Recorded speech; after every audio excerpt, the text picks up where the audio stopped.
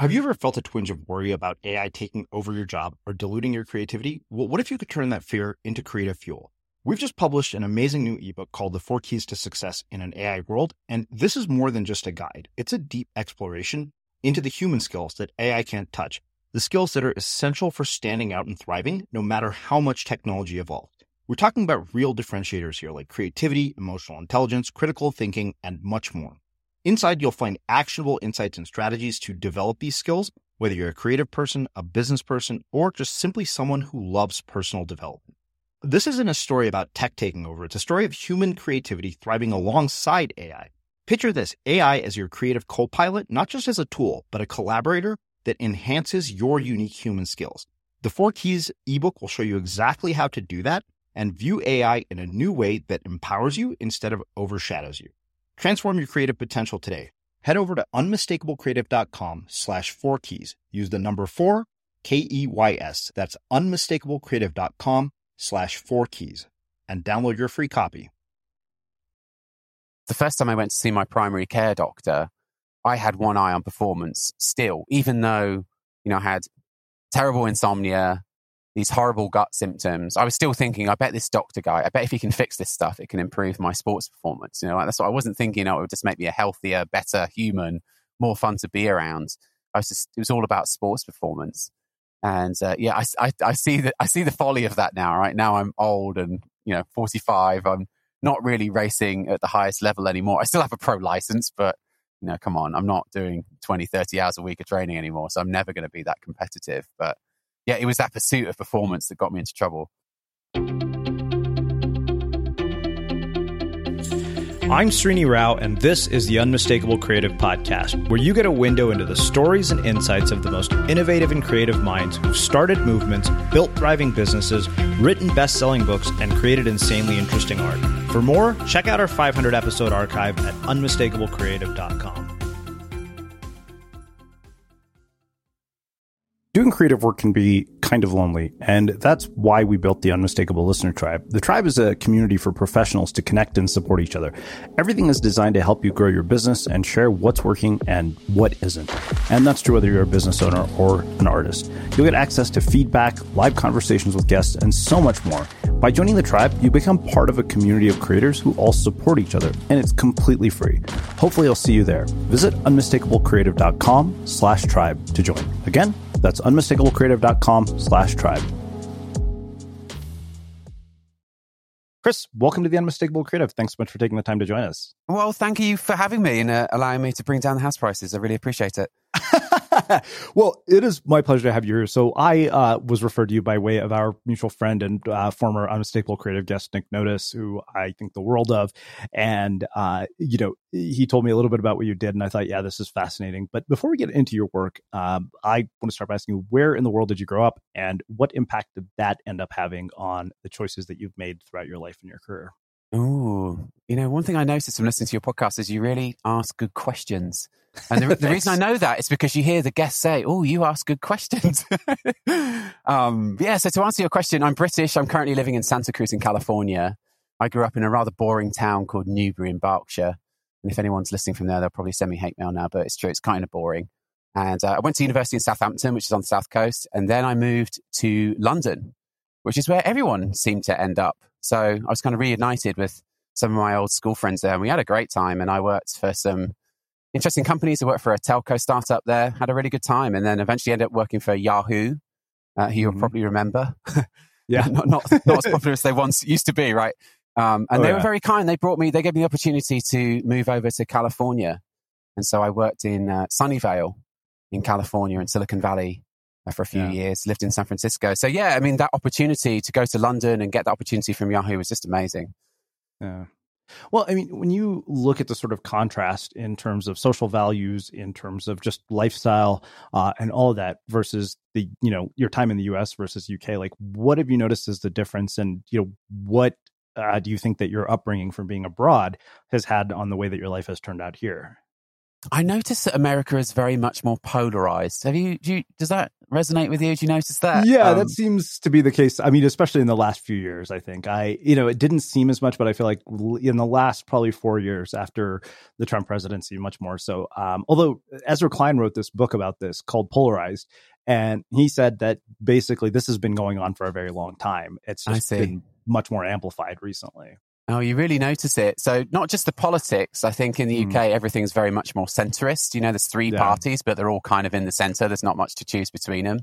But then also in the people that I met some of the smartest people I have ever met. I worked in finance for a while, quantitative finance. You'd meet all these mathematicians. Some of you had PhDs from Princeton. Holy cow, they were just so smart.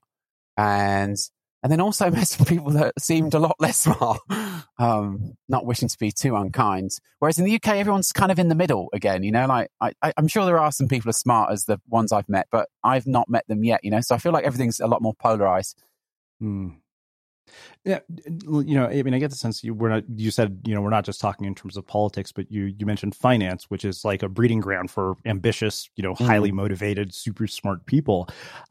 What have you noticed about the sort of narrative around sort of drive, ambition, and success, here versus the one you grew up with, particularly because you have this contrast of London and Silicon Valley, which is yet another place where, relentless ambition is, not only encouraged, but rewarded, even when it's pushed to the point of diminishing returns, as we've seen, in the last few years with things like, Theranos and, WeWork and all of these stories. Oh, that's a really good point you raise again.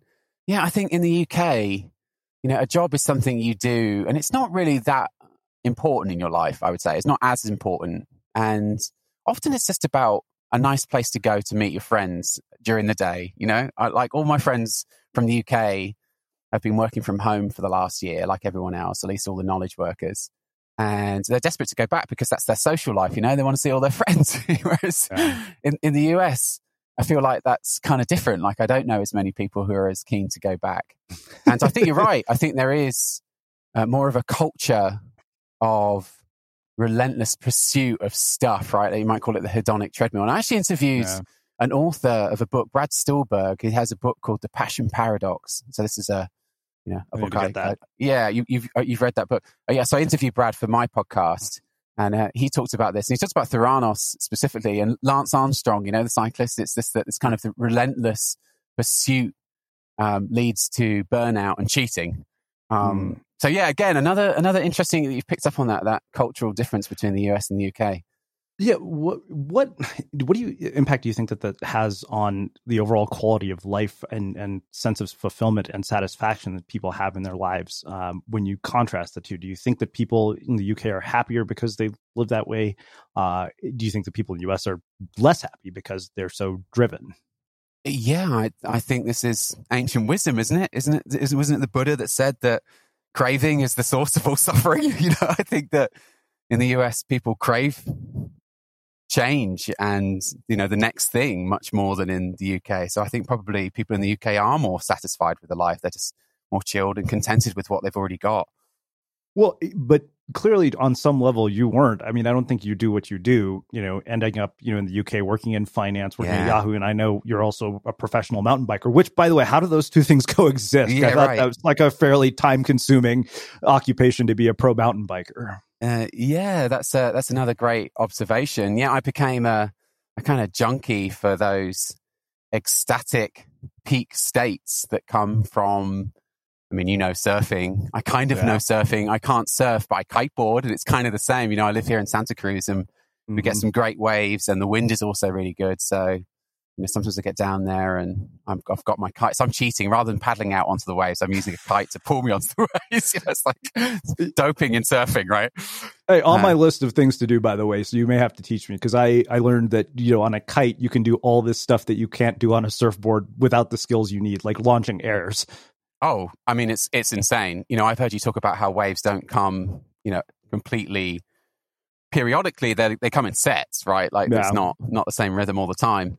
And, you see a set come in and you've got a kite, you can get every single wave, right? Like you can get all of them. That's the advantage. And I do think it's easy because you've got something pulling you up, you see. Like you can't really get pummeled in quite the same way as you can when you're surfing because there's something pulling you up all the time, But yeah, I mean, it was the love of those extreme sports, if you will, that persuaded me it was a good idea to move from London to California. It's really, living in London, central London is really frustrating. You know, come the weekend, it can take 2 hours just to get out the city to anything remotely resembling nature. And I really wasn't into that. I was commuting from London to Wales to ride my mountain bike every weekend. And like, this is stupid, you know, whereas in California, I mean, where I am now in Santa Cruz, like there's trails everywhere. I can just like ride straight from my house. It's fantastic. So that was, it's kind of the pursuit of those peak states, you know, dropping into a wave or riding the perfect trail. That was kind of what persuaded me to move to California. Yeah. Well, so what was the sort of seed that sparked your interest in extreme sports? Because for me, it was just a random day on the beach in Brazil where I stood up for the first time on a surfboard and I thought, holy shit, like it was a religious experience. Yeah. And people who have described downhill mountain biking to me, I remember Stephen Kotler describing this to me once. He said, you know, the first time you go down, you're like, holy shit, that was terrifying. The second time you're like, all right, that wasn't so bad. By the third time you go down, he says, damn, these bikes are really expensive. I need to figure out how to buy one. Like he says, it's that quick in terms of the flow that it creates. But what sparked your interest in this? Like, and how did you get into it? Yeah, that's exactly right. I just interviewed Jamie Wheel, who is the co-author with Stephen Kotler on Stealing Fire. Jamie's got a new book, Recapture the Rapture, you probably enjoy as well. And, you know, my journey into mountain biking is exactly what you just said, right? I've got, you know, some Finnish friend who sadly is no longer alive, took me mountain biking. I mean, I'd done it as a kid. I sort of knew. I just wasn't ready to experience it when I was 13 or 14. And so it was only in my early 20s when this guy took me out and I experienced exactly what you just said. And actually, he was the same guy that introduced me to snowboarding as well. It's like, oh, you must come with me to Austria and, you know, we'll bring my Austrian buddy and he knows all the local whatever. I mean, yeah, within 15 minutes, I'm completely hooked on it. It's just so easy to get into. Running a business is hard, but your email marketing doesn't have to be. With Aweber's easy-to-use email marketing platform, you can stay connected with your audience, write new content faster, sell more, and grow your business, all without having to become an expert in yet another business tool. Start today at aweber.com/podcast. That's AWEBER.com/podcast. Aweber, simpler email marketing. Introducing Wondersuite from Bluehost.com. Website creation is hard, but now with Bluehost, you can answer a few simple questions about your business and get a unique WordPress website or store right away. From there, you can customize your design, colors, and content. And Bluehost automatically helps you get found in search engines like Google and Bing. From step-by-step guidance to suggested plugins, Bluehost makes WordPress wonderful for everyone. Go to bluehost.com/wondersuite. Cool fact, a crocodile can't stick out its tongue. Also, you can get health insurance for a month or just under a year in some states. United Healthcare short-term insurance plans, underwritten by Golden Rule Insurance Company, offer flexible, budget-friendly coverage for you. Learn more at uh1.com. Millions of people have lost weight with personalized plans from Noom. Like Evan, who can't stand salads and still lost 50 pounds. Salads generally for most people are the easy button, right? For me, that wasn't an option. I never really was a salad guy. That's just not who I am. But Noom worked for me. Get your personalized plan today at Noom.com. Real Noom user compensated to provide their story. In 4 weeks, the typical Noom user can expect to lose 1 to 2 pounds per week. Individual results may vary. Let's talk about aging. It's inevitable, right? But what if I told you there's a new way to age, led by Solgar Cellular Nutrition? They believe, and I do too, that you can transform the way you age cell by cell with the power of cellular nutrition. As we age, our cellular function declines. Your regular multivitamins and minerals might not be enough to combat these age-related declines, and that's where Solgar Cellular Nutrition comes in. It's formulated with targeted cellular nutrients that work with your body's natural processes deep inside your cells to help you fight cellular decline and promote cell health across 3 benefit areas. It supports cell energy, repair, and vitality, muscle strength, and even glutathione production to help protect cells. So let's own our healthy aging narrative. Visit cellularnutrition.solgar.com to learn more. Again, that's cellularnutrition.solgar.com to learn more. Solgar Cellular Nutrition. We go cell deep. These statements have not been evaluated by the Food and Drug Administration. This product is not intended to diagnose, treat, cure, or prevent any disease. Yeah. Were you a naturally athletic person? Because like I'm sure you've heard me mention this before if you've heard a few episodes where like I have no natural athletic ability. Yeah. And the funny thing is that like to me, when I think about extreme sports and what draws me to them is like the exercise is a fringe benefit. Like that is not at all why I do any of those things. Like nobody, you talk to any of them, but I think it takes a certain personality type. I feel like, the people who tend to be drawn towards extreme sports are the people who suck at team sports. Like I was terrible on my basketball team. It was the most improved player, which just means you're the shittiest player on the team. And I loved the fact that in an extreme sport like snowboarding or surfing, like if your performance sucks, nobody else's suffers as a result. Yeah, I think that's exactly right. Personality wise that drew you and what do you think it is that draws people to this out? I mean, obviously the flow is a big thing. I know that. Yeah, I think that's exactly right. Yeah, so I played football, you call it soccer over here in the US, at school, and rugby because I was forced to, and it sucked. I hated it, and so yeah, I don't think that's a coincidence that later on you do get into movement, but it's of the individual kind. It's not really a team sport, mountain biking, is it? No. And to answer your question, no, I think I did have a certain amount of innate talent. Kind of how I got into the racing was through snowboarding, actually. In San Francisco, you would quite often have people sharing a house up at Tahoe. And I find these people through Craigslist. Somebody would lease a big house and then get 12 people from the internet to share it. And I met a bunch of my friends when I first moved to California that way. And one of those guys, I just happened to bump into him on the trails in Marin. And he was going to do a lap of some trails called Tamarancho, which is not far from San Francisco. And he said, oh, yeah, you can sort of ride with me for the first lap, but the second lap, I'm really going to throw the hammer down. And so you probably won't be able to keep up. And I was able to keep up. It was all very, very easy. When we finished the ride, he said, you know what? You're pretty fast. You should come with me to a bike race this weekend, which I did. And of course I did well. And then you're like, oh shit, now what? Like what might be possible if this is what I can do, having done no training and with no coach and not really any deliberate effort whatsoever, what might be possible? So that was kind of my slippery journey into racing bikes. Wow. Well, so let's talk about this because this is the part that really interests me about your story is because, I think what got me when Nick mentioned what you did was I was like, okay, this is a lot about sort of peak performance and, stuff that overlaps with a lot of the stuff that Steven Kotler and Jamie Wheel do. Especially at that age, right? Because typically when people become world-class in an athletic pursuit, they start when they're young. Like, I mean, it's like LeBron James holding a basketball at age 12. You kind of know that, okay, this guy is destined for greatness, but this happened quite later in your life. So what is it that enables somebody later in life to do something that physically demanding, especially at the level that you've done it? Yeah, that's a good question. I mean, I think partly the answer is choosing the right sport, right? I don't think, someone who takes up basketball in their mid-30s is ever going to turn pro, right? There's no way.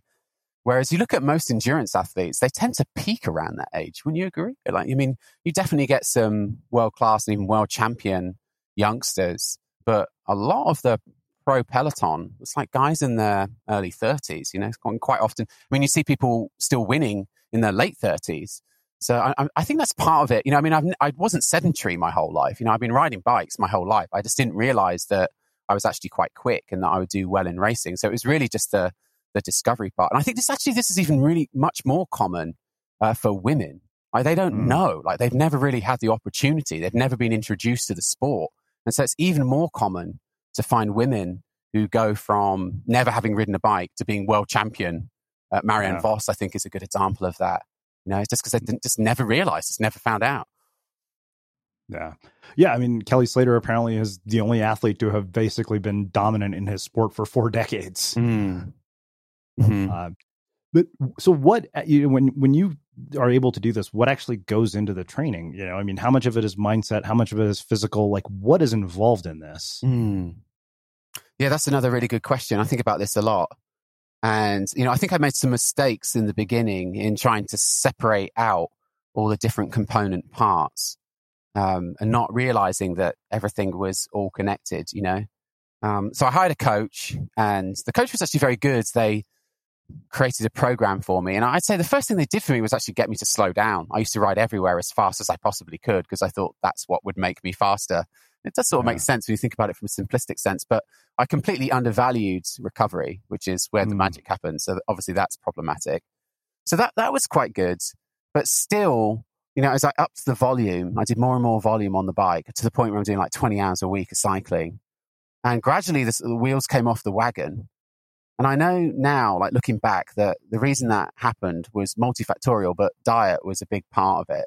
I just ate more of the food that I'd been eating my whole life and was probably making me sick, which was cereal for breakfast, sandwich for lunch, pasta for dinner, right? Just tons and tons of that. And then when I was on the bike, I would consume buckets of those maltodextrin gels. I'd get back from a ride and I'd have like 9 of these things all stuck together in my jersey pocket. And, that's what you did. I asked the coach, should I be taking these maltodextrin gel things? He's like, yeah, everyone does that. That's a good idea. You should go for it. And I ended up being like the dealer. I'm a member of a cycling club and I'm the guy that gets the deal on the maltodextrin gels. And I think I did a lot of damage to my health that way. And in the end, I ended up at my primary care doctor, because that's where you go when you're not feeling good, right? Like health and fitness, they're these two separate things. And if it's not fitness, then it must be health. There's a false dichotomy there, I think. So I go to the doctor and the doctor's not interested in my cycling performance at all. But he says, well, yeah, okay, you've got some gut symptoms. So go see the gastroenterologist. So you get palmed off to this specialist, and the specialist says, well, it's nothing to do with your diet. This is just what happens. It's genetic or something like that. Something fixed, something that can't be altered. And they said that they had some steroid anti-inflammatory drugs. And then when those stopped working, they had surgery. And I mean, that doesn't sound like a path anyone wants to take, right? But luckily, around that time, I met the woman who is now my wife, and she'd recently been studying food allergies in the lab as part of her master's degree. And she said, you should really try an elimination diet before you go for the steroid anti-inflammatory drugs and surgery, because it's a lot less invasive. And hey, what have you got to lose? So I did that. I went on to what people now call the paleo autoimmune diet, although, I mean, it was called that then, but there were hardly any resources. So my wife had to do a lot of research to sort of put together a diet. And she saved me. She fixed me up and she saved me. So I never did take the steroid anti-inflammatory drugs, and I never did do the surgery. And I recovered my gut health, no more bloating, no more diarrhea. And I started sleeping. Like, it's really hard to sleep well when your gut's all messed up. And I started enjoying biking again. Like, I realized with hindsight that the joy had sort of gone out of it, because it's just not fun to do shit. I mean, this from surfing. Like, try putting on a wetsuit, when you're bloated and you feel like you might shit your pants at any minute. Like, that's not fun, that is like the worst case scenario. You literally dread that possibility, because you're just like, you're in the water. You're like, oh man, now I got to go take this damn thing off. And, that is literally the thing we always all dread. Especially because you surf first thing in the morning.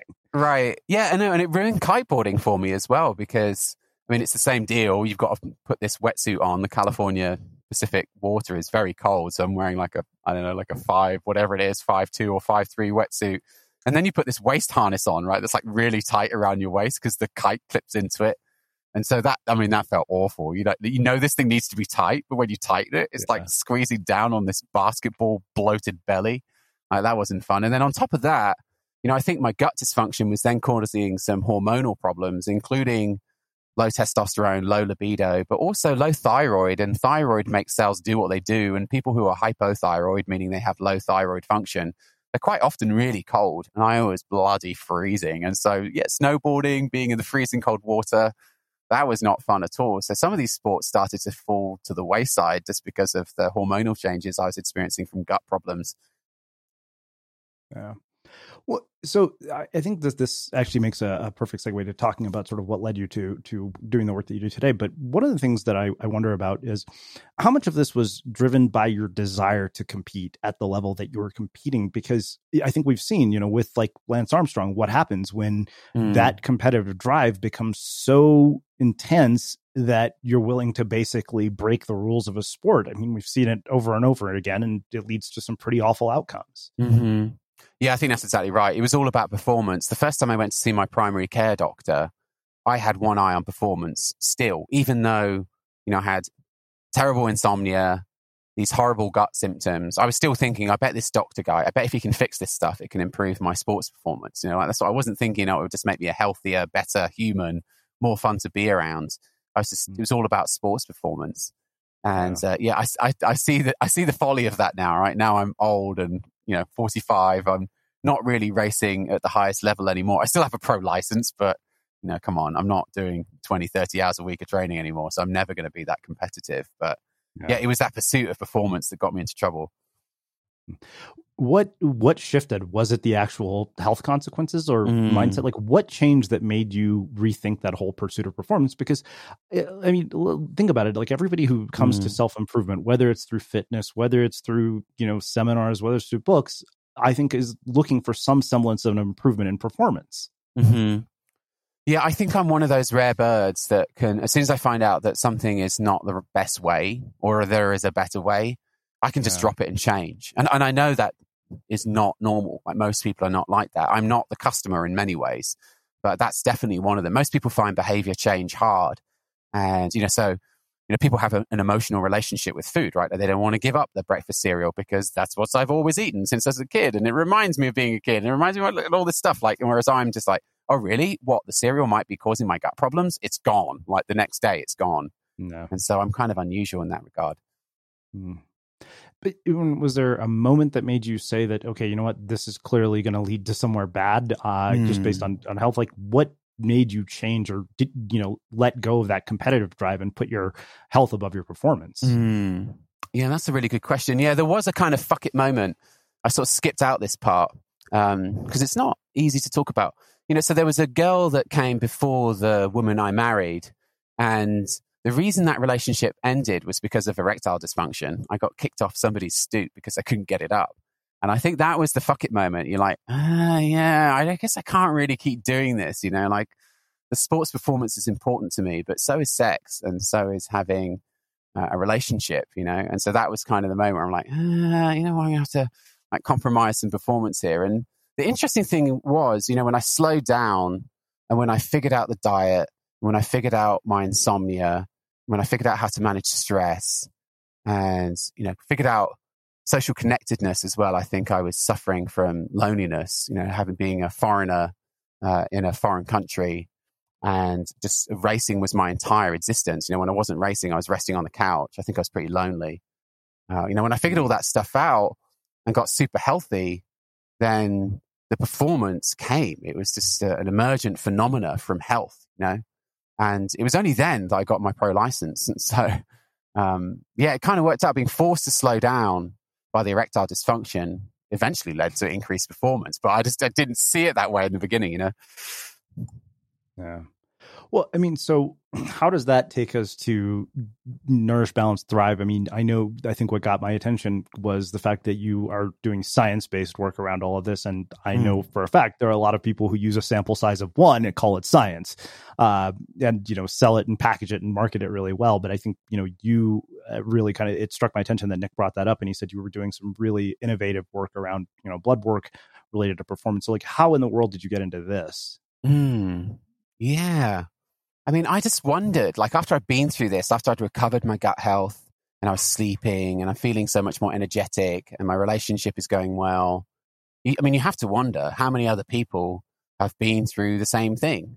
And I got a lucky break in that I had the opportunity to speak on Ben Greenfield's podcast. And I think I did that so one of my friends is a medical doctor. Her name's Jamie Kendall-Weed. And she was kind of disenfranchised with her work at the time. She just finished medical school. She's got this $250,000 education, starts work on Monday morning. You've got 30 patients to see and you've got 7 minutes with each of them. So imagine that, the kind of the guy that had just been kicked off that girl's stoop that's still eating cereal for breakfast. I show up at her clinic and she's got 7 minutes to fix me. I mean, what the fuck? Like, she can't do anything in 7 minutes, right? And the only tool she has is the prescription pad. And so, she was seeing this over and over again. She was pretty disenfranchised. And, we saw the opportunity to start a startup, went on Ben Greenfield's podcast. I told a story very similar to the one that you just heard. And a bunch of people came to me and said, hey, that's exactly what happened to me. Whatever you did, tell me the diet that you ate. Tell me the supplements you took. Tell me the tests that you did. Send it all to me. Here's my credit card number. I want the transformation that you had. And that was the genesis of MBT. Wow. Well, so let's talk about what happens. Like, how do you get to this, place of, feeling nourished, balanced, and thriving in your life? Like, what are the sort of foundational aspects of this? Mm-hmm. Yeah, I mean, I think I've already been through some of them. Fairly recently, like within the last couple of years, I got lucky. In fact, this has been true. This is part of why I'm still here today, is over the years, a lot of really smart people have come along and taken me under their wing and given me guidance. And many of those people are doctors of the medical variety. And then some have been PhDs, and many of them have been on my podcast.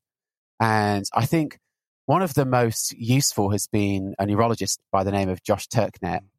And he gave me a 4-quadrant model that allowed me to prioritize health interventions. And this, I think, is important because when I talk to clients, a lot of them are really confused about what's important and what's not. And they say things like, I've tried everything and nothing works. And what they mean is that they've tried a million things, some of which were really important, some of which weren't important at all, and not given them an honest try, and they haven't really seen much benefit.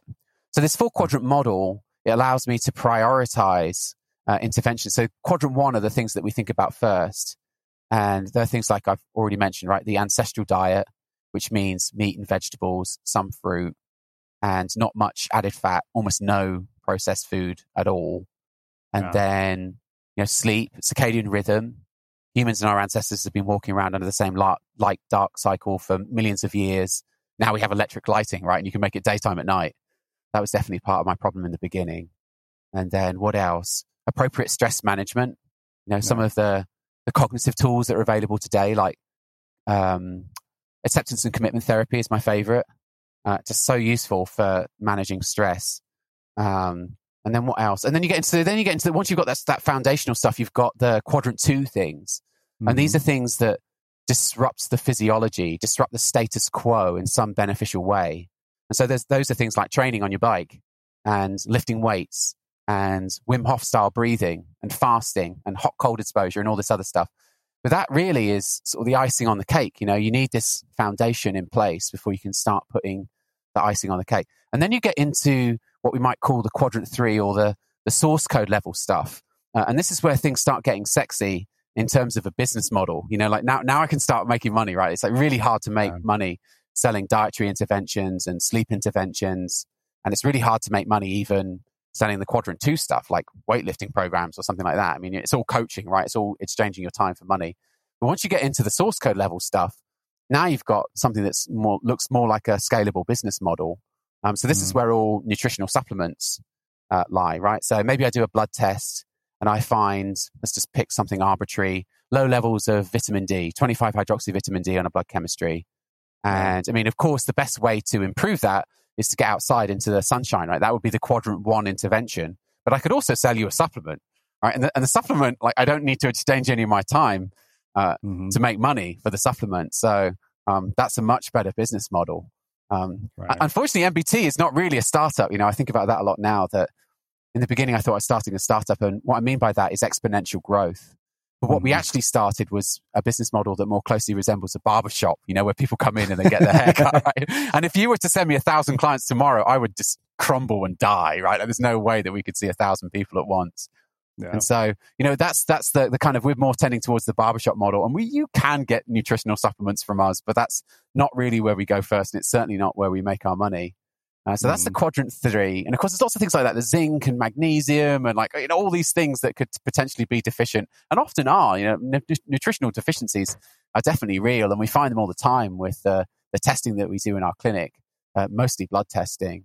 But then you get into the quadrant 4 things, which is, you're sort of tinkering in the source code, but then you're also trying to exploit the status quo, the physiology, a bit like weightlifting, and this is kind of all pharmaceuticals, right? So, maybe statin drugs are a good example of that, where you're trying to lower cholesterol levels in the hope that somehow it reduces cardiovascular disease. And yeah, maybe you got something there, but I don't think any cardiologist would argue that sleep is less important than the statin, right? Like that seems self-evident. And then the only time that pharmaceuticals really work really well is when the physiology is hopelessly broken. So in type 1 diabetes is a really good example, right? Your pancreas is completely broken. It's not making any insulin whatsoever. If you don't replace that insulin, you're going to die. And so you have to inject it. Like, that's a really good use of pharmaceuticals, but pretty much everything else, right? I don't think they work so good. And maybe that's part of the reason why, we've gotten into so much trouble today in Western societies like the UK and the US, is this over-reliance on the quadrant 4 as the first line intervention, right? Like, that's what Jamie's doing when she sees people as a primary care doctor. Yeah. I think that model, the algorithm for prioritizing health interventions has maybe been the most important thing I've learned since starting MBT. As a person with a very deep voice, I'm hired all the time for advertising campaigns. But a deep voice doesn't sell B2B, and advertising on the wrong platform doesn't sell B2B either. That's why if you're a B2B marketer, you should use LinkedIn ads. LinkedIn has the targeting capabilities to help you reach the world's largest professional audience. That's right. Over 70 million decision makers all in one place. All the big wigs, then medium wigs. Also small wigs who are on the path to becoming big wigs. Okay, that's enough about wigs. LinkedIn ads allows you to focus on getting your B2B message to the right people. So, does that mean you should use ads on LinkedIn instead of hiring me, the man with the deepest voice in the world? Yes. Yes, it does. Get started today and see why LinkedIn is the place to be to be. We'll even give you a $100 credit on your next campaign. Go to linkedin.com/results to claim your credit. That's linkedin.com/results. Terms and conditions apply. Running a business is hard, but your email marketing doesn't have to be. With Aweber's easy-to-use email marketing platform, you can stay connected with your audience, write new content faster, sell more, and grow your business, all without having to become an expert in yet another business tool. Start today at aweber.com/podcast. That's AWEBER.com/podcast. Aweber, simpler email marketing. Introducing Wondersuite from Bluehost.com. Website creation is hard, but now with Bluehost, you can answer a few simple questions about your business and get a unique WordPress website or store right away. From there, you can customize your design, colors, and content. And Bluehost automatically helps you get found in search engines like Google and Bing. From step-by-step guidance to suggested plugins, Bluehost makes WordPress wonderful for everyone. Go to bluehost.com/wondersuite. Cool fact, a crocodile can't stick out its tongue. Also, you can get health insurance for a month or just under a year in some states. United Healthcare short-term insurance plans, underwritten by Golden Rule Insurance Company, offer flexible, budget-friendly coverage for you. Learn more at uh1.com. Millions of people have lost weight with personalized plans from Noom. Like Evan, who can't stand salads and still lost 50 pounds. Salads generally for most people are the easy button, right? For me, that wasn't an option. I never really was a salad guy. That's just not who I am. But Noom worked for me. Get your personalized plan today at Noom.com. Real Noom user compensated to provide their story. In 4 weeks, the typical Noom user can expect to lose 1 to 2 pounds per week. Individual results may vary. Let's talk about aging. It's inevitable, right? But what if I told you there's a new way to age, led by Solgar Cellular Nutrition? They believe, and I do too, that you can transform the way you age cell by cell with the power of cellular nutrition. As we age, our cellular function declines. Your regular multivitamins and minerals might not be enough to combat these age-related declines, and that's where Solgar Cellular Nutrition comes in. It's formulated with targeted cellular nutrients that work with your body's natural processes deep inside your cells to help you fight cellular decline and promote cell health across 3 benefit areas.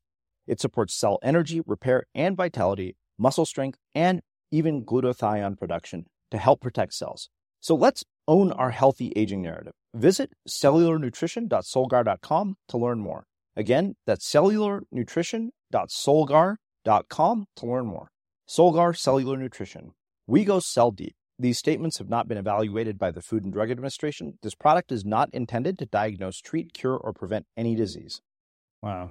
Well, I love this whole idea of a 4-quadrant model because I like mental models and I geek out on them, and it like helps me to put things in context. But let's take a look at this through a practical example, I think, because then, I think it'll help people sort of frame. So I'll use, out of my selfish desire to have you solve one of my problems, I'll use myself as an example. It's funny you mentioned the vitamin D deficiency because I remember a doctor told me that I was, vitamin D deficient, and my sister was like, "That's ridiculous." She's a doctor. She's like, "You're a surfer. You're in the sun all the time." And it turns out people with dark skin actually tend to have vitamin D deficiencies, which I had no idea. But let's use a simple example. A few weeks ago, I was home visiting my dad, and he was like, look, man, he was like, you gained some weight. He was like, I think you need to lose your gut a little bit. It's like, thanks, Dad. It was nice to see you too. Like on the way home from the airport, this is a car back. He was dropping me off, and so I was like, all right, fair enough. Like he's not wrong, because of COVID, like our exercise habits have suffered a little bit. I hadn't been snowboarding as much this season. We're kind of stuck inside doing nothing but work all the time. So let's just use that as an example. So if we're going to say, okay, we're going to help Srini trim his gut so he can fit into his nice custom fitted dress shirts again, where would we begin? Yeah, that's a really good example, isn't it? It's all diet, unfortunately. I interviewed Herman Poncer, and he has a new book called Burn. And Herman talks about his constrained energy model. And the good news is you're in control. The bad news is it's all diet, and you can't outrun a bad diet. The brain is very clever. It has ways of making adjustments to compensate when you move more. So, for example, when I'm riding my bike 20 hours a week, I'm just going to turn down immunity, which is why athletes tend to get sick more, especially after races. It's going to turn down reproduction, which is why you get erectile dysfunction, low testosterone. It makes perfect sense, right? Like if there's not much energy around, then because you're spending it all on locomotion, then you turn down these other optional things.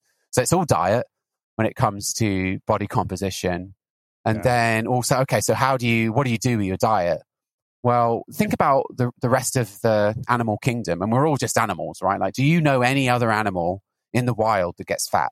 The only animals that get fat are humans and the animals we domesticate. Well, why is that?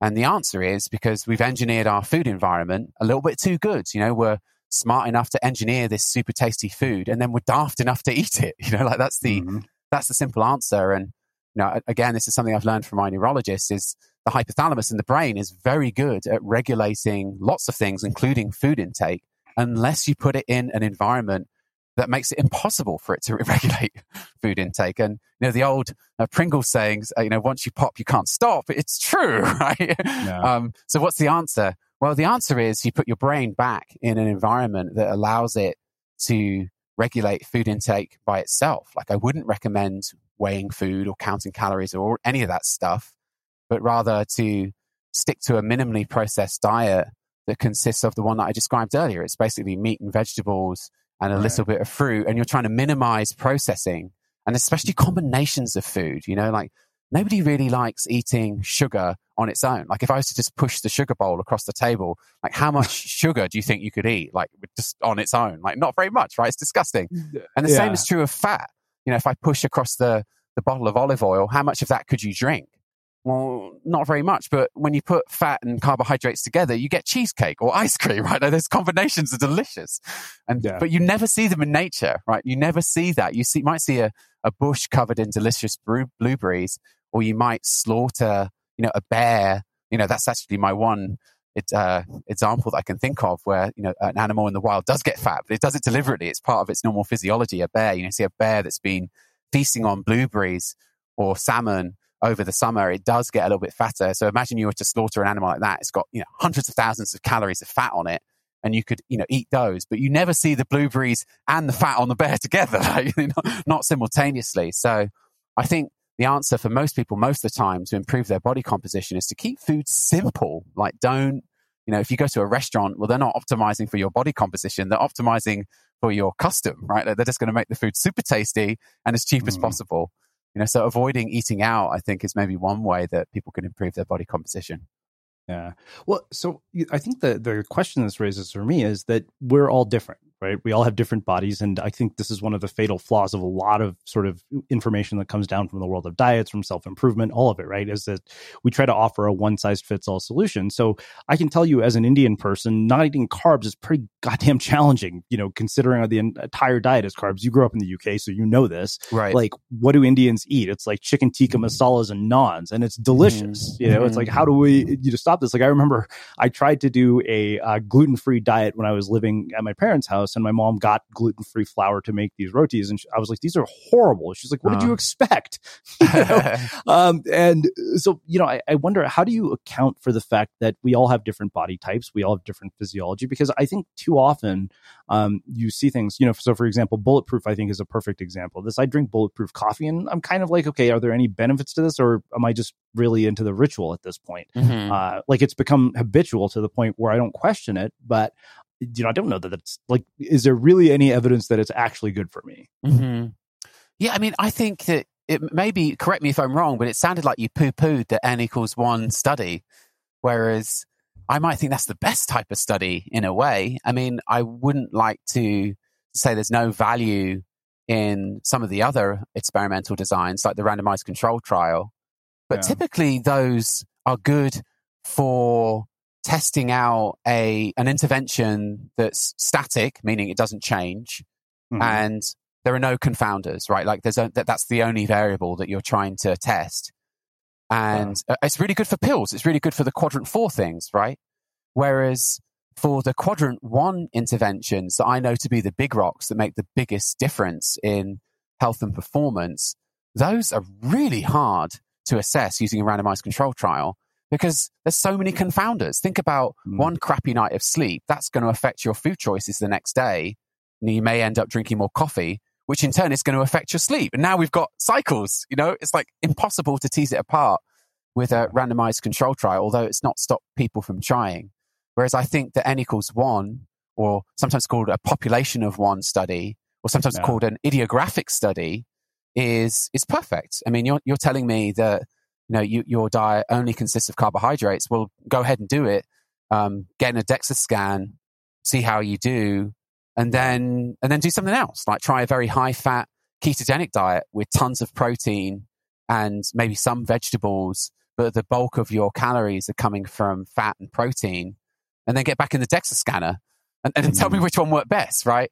And if the high carb diet is the best for your body composition, you've got no argument from me. I've got no horse in this race, right? It's up to you to figure this out. No, I mean, fortunately, I live with 2 roommates who are not Indian, and they typically, we stick to a pretty healthy diet when I'm here. But yeah, I guess that's the thing. I appreciate the fact that you actually said, look at what it does for you, because I think there's this tendency for people to look at something that works for a lot of people and be like, yes, that's going to work for me, even if it's not. Yeah, and I think so. It's difficult because I think there's value in both. I already told you that. So Herman Ponce did some work with the Hadza. He went and he administrated doubly labeled water in these hunter-gatherers, and that was one of the ways that he figured out that total energy expenditure is constrained and that you can't outrun a bad diet. You see, well, they thought that the Hadza, because they're constantly moving around, they walk, like a marathon, no, not quite a marathon, but they're walking at least 10 miles every day. And they're always on their feet. They don't own furniture, like they don't even really sit down like we do. So even when they're resting, their muscles are not really completely relaxed like ours are when we sit in an easy chair. And so they assumed that these people were burning, probably multiples of what the average Westerner. But in the end, they found they weren't. They were burning about exactly the same amount of energy because they've just turned down reproduction and other things. So, there's definitely, by looking to the scientific literature and controlled experiments, there's definitely something we can learn about people in general. But the fine details, you got to figure that out for yourself, right? Yeah, for sure. Well, we've talked about diet. Let's talk about exercise, because not everybody listening to this is a professional mountain biker or lives, somewhere where they can do the things that you and I do, like surf or snowboard. So for the average person, what is normal and healthy as opposed to sort of the kinds of things that we do? Like, what's realistic? I think about this a lot too. That's one of the most common complaints I hear from our clients is, Chris, I hear you talking about all this pro mountain biker stuff, and then you have all these strength and conditioning experts on, and it's all really high performance. And I come to the front page of your website and I read all this stuff about athletes, and I think, no, that's not really me, My response to that is we're all athletes. You're just not an athlete yet. When I say athlete, I don't mean, track and field events, and I don't mean very high performance. I think of an athlete as someone who's just competent in moving their body, and that we're all athletes. I think that humans have evolved as upright bipedal organisms that are really good at pursuing their food, whether it be gathering or persistence hunting an antelope. Like, we're all athletes. It's just whether or not you have a solid athlete identity, and that's true of you, of a surfer. I mean, you are a surfer, the identity, because you go out there and you paddle out every day, and that act of paddling creates the identity of surfer, like there's a virtuous cycle there. So, if you're currently completely sedentary and you're wondering, well, how do I move more? The answer is, you just take one tiny step, like literally one tiny step. Can you go for a 2-minute walk today? Great. Go for a 2-minute walk. Tomorrow, can you do 3 minutes?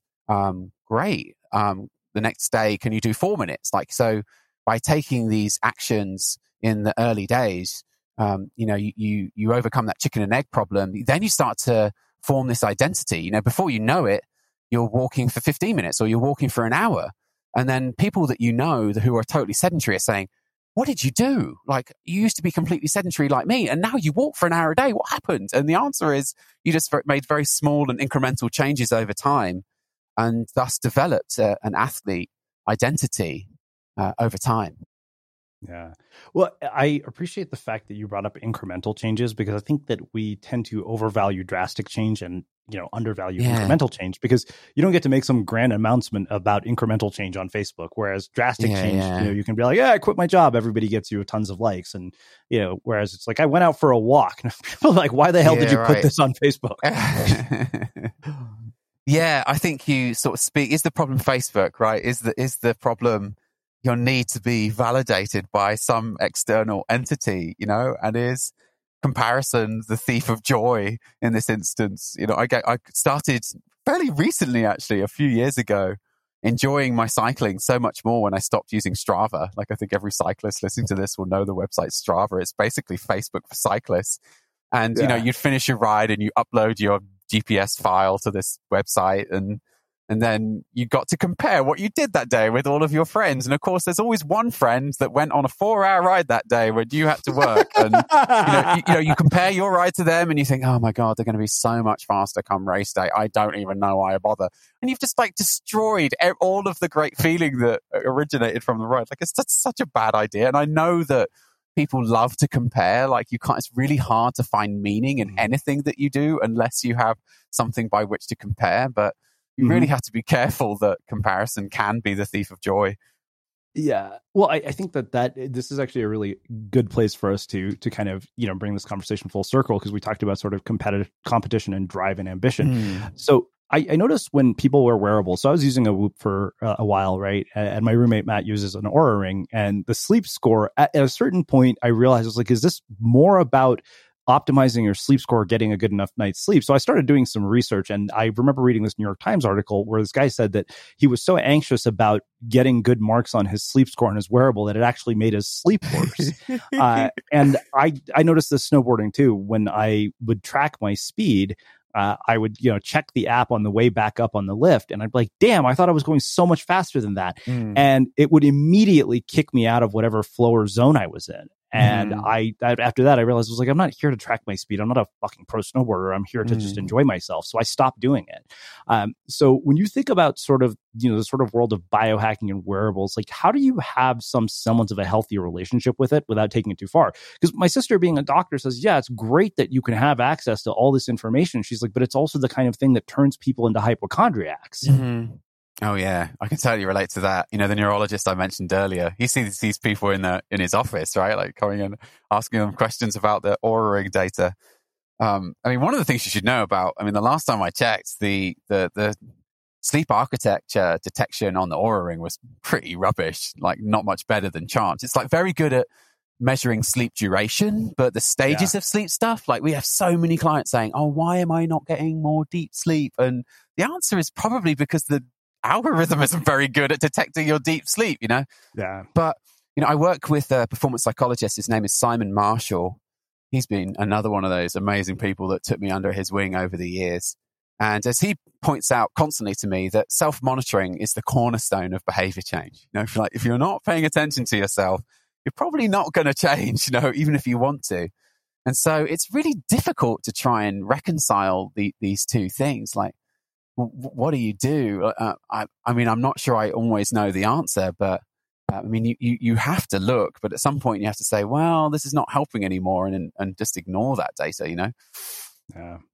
Yeah, no, I mean, that's why I finally ditched it. I was like, you know what? I'm more stressed out about improving the results of my wearable than I am actually getting a good night's sleep. So I finally realized this is just causing me anxiety, not actually helping. Something else I've found to be really helpful is not to monitor the behavior itself, but the behaviors that lead to the thing that you want, if that makes sense. So if you care about getting more and better quality sleep, then monitor the behaviors that lead to that more and better quality sleep. It's no good looking at your Aura data the next day and say, fuck me, another shitty night of sleep today is going to really suck. Like, that's not helpful, right? Whereas setting an alarm that reminds you to get into your wind down routine because bedtime is coming, like that's like, and monitor that, like monitor those behaviors. Like, that is generally more helpful, I think, than monitoring the thing itself. Wow. Wow. Well, this has been really, really fascinating. I love conversations like this because you've just given us so much to chew on and think about, along with some really practical advice. So I have one final question for you, which is how we finish all of our interviews at Unmistakable Creative. What do you think it is that makes somebody or something unmistakable? Yeah, I think for us, what makes us unmistakable is, when I say us, I mean everyone at MBT. I think of myself as part of a team. And I think it's our holistic approach to health. I think we've gone down a wrong path in separating out health and fitness. I think that fitness is an emergent phenomena from health. And I think that it doesn't make sense to have one coach that looks at your training plan and then another one that looks at your hormone levels in blood, right? I don't get it. It doesn't make any sense to separate out those things. I don't think it makes any sense to separate out our mental and physical health. I'm seeing that now as a sort of thing in Silicon Valley is, everybody's into their physical health. You go to the gym. Well, why don't you go to the emotional gym? What about your emotional fitness? As if it's somehow some separate thing, but you can't. Like those things are hopelessly entangled. It's a dualism, like a yin yang, where your physical health gives rise to your emotional health and your emotional health gives rise to physical health. Like, you can't separate them, right? And so when I think what makes MBT unmistakable is that holistic. I mean, I know it sounds kind of woo when you say holistic, but it really is. It's like our holistic approach to health. Amazing. Well, I can't thank you enough for taking the time to join us and share your story and your insights and wisdom with our listeners. Where can people find out more about you, your work, and everything that you're up to? Oh, that would be over at nourishbalancethrive.com. I host a podcast where every week I interview an expert. I interviewed Nick actually recently. He was super good, talking about the dating scene as it's changed since COVID. Like these dating apps have gotten so many and so complicated, and the world has changed so much in the past few years. I think that Nick did a really good job in talking about dating and advice for men specifically. Each week I interview an expert like Nick. And maybe that's the best place for people to go and find me and learn more about what I do and how we create health and fitness to make that same separation again. Yeah. Amazing. And for everybody listening, we will wrap the show with that. Thank you for listening to this episode of the Unmistakable Creative Podcast. While you were listening, were there any moments you found fascinating, inspiring, instructive, maybe even heartwarming? Can you think of anyone, a friend or a family member who would appreciate this moment? If so, take a second and share today's episode with that one person, because good ideas and messages are meant to be shared. Running a business is hard, but your email marketing doesn't have to be. With Aweber's easy-to-use email marketing platform, you can stay connected with your audience, write new content faster, sell more, and grow your business, all without having to become an expert in yet another business tool. Start today at aweber.com/podcast. That's AWEBER.com/podcast. Aweber, simpler email marketing. Have you ever felt a twinge of worry about AI taking over your job or diluting your creativity? Well, what if you could turn that fear into creative fuel? We've just published an amazing new ebook called The 4 Keys to Success in an AI World, and this is more than just a guide. It's a deep exploration into the human skills that AI can't touch, the skills that are essential for standing out and thriving, no matter how much technology evolved. We're talking about real differentiators here, like creativity, emotional intelligence, critical thinking, and much more. Inside, you'll find actionable insights and strategies to develop these skills, whether you're a creative person, a business person, or just simply someone who loves personal development. This isn't a story about tech taking over. It's a story of human creativity thriving alongside AI. Picture this, AI as your creative co-pilot, not just as a tool, but a collaborator that enhances your unique human skills. The 4 Keys ebook will show you exactly how to do that and view AI in a new way that empowers you instead of overshadows you. Transform your creative potential today. Head over to unmistakablecreative.com/4keys. Use the number 4, KEYS. That's unmistakablecreative.com/4keys and download your free copy.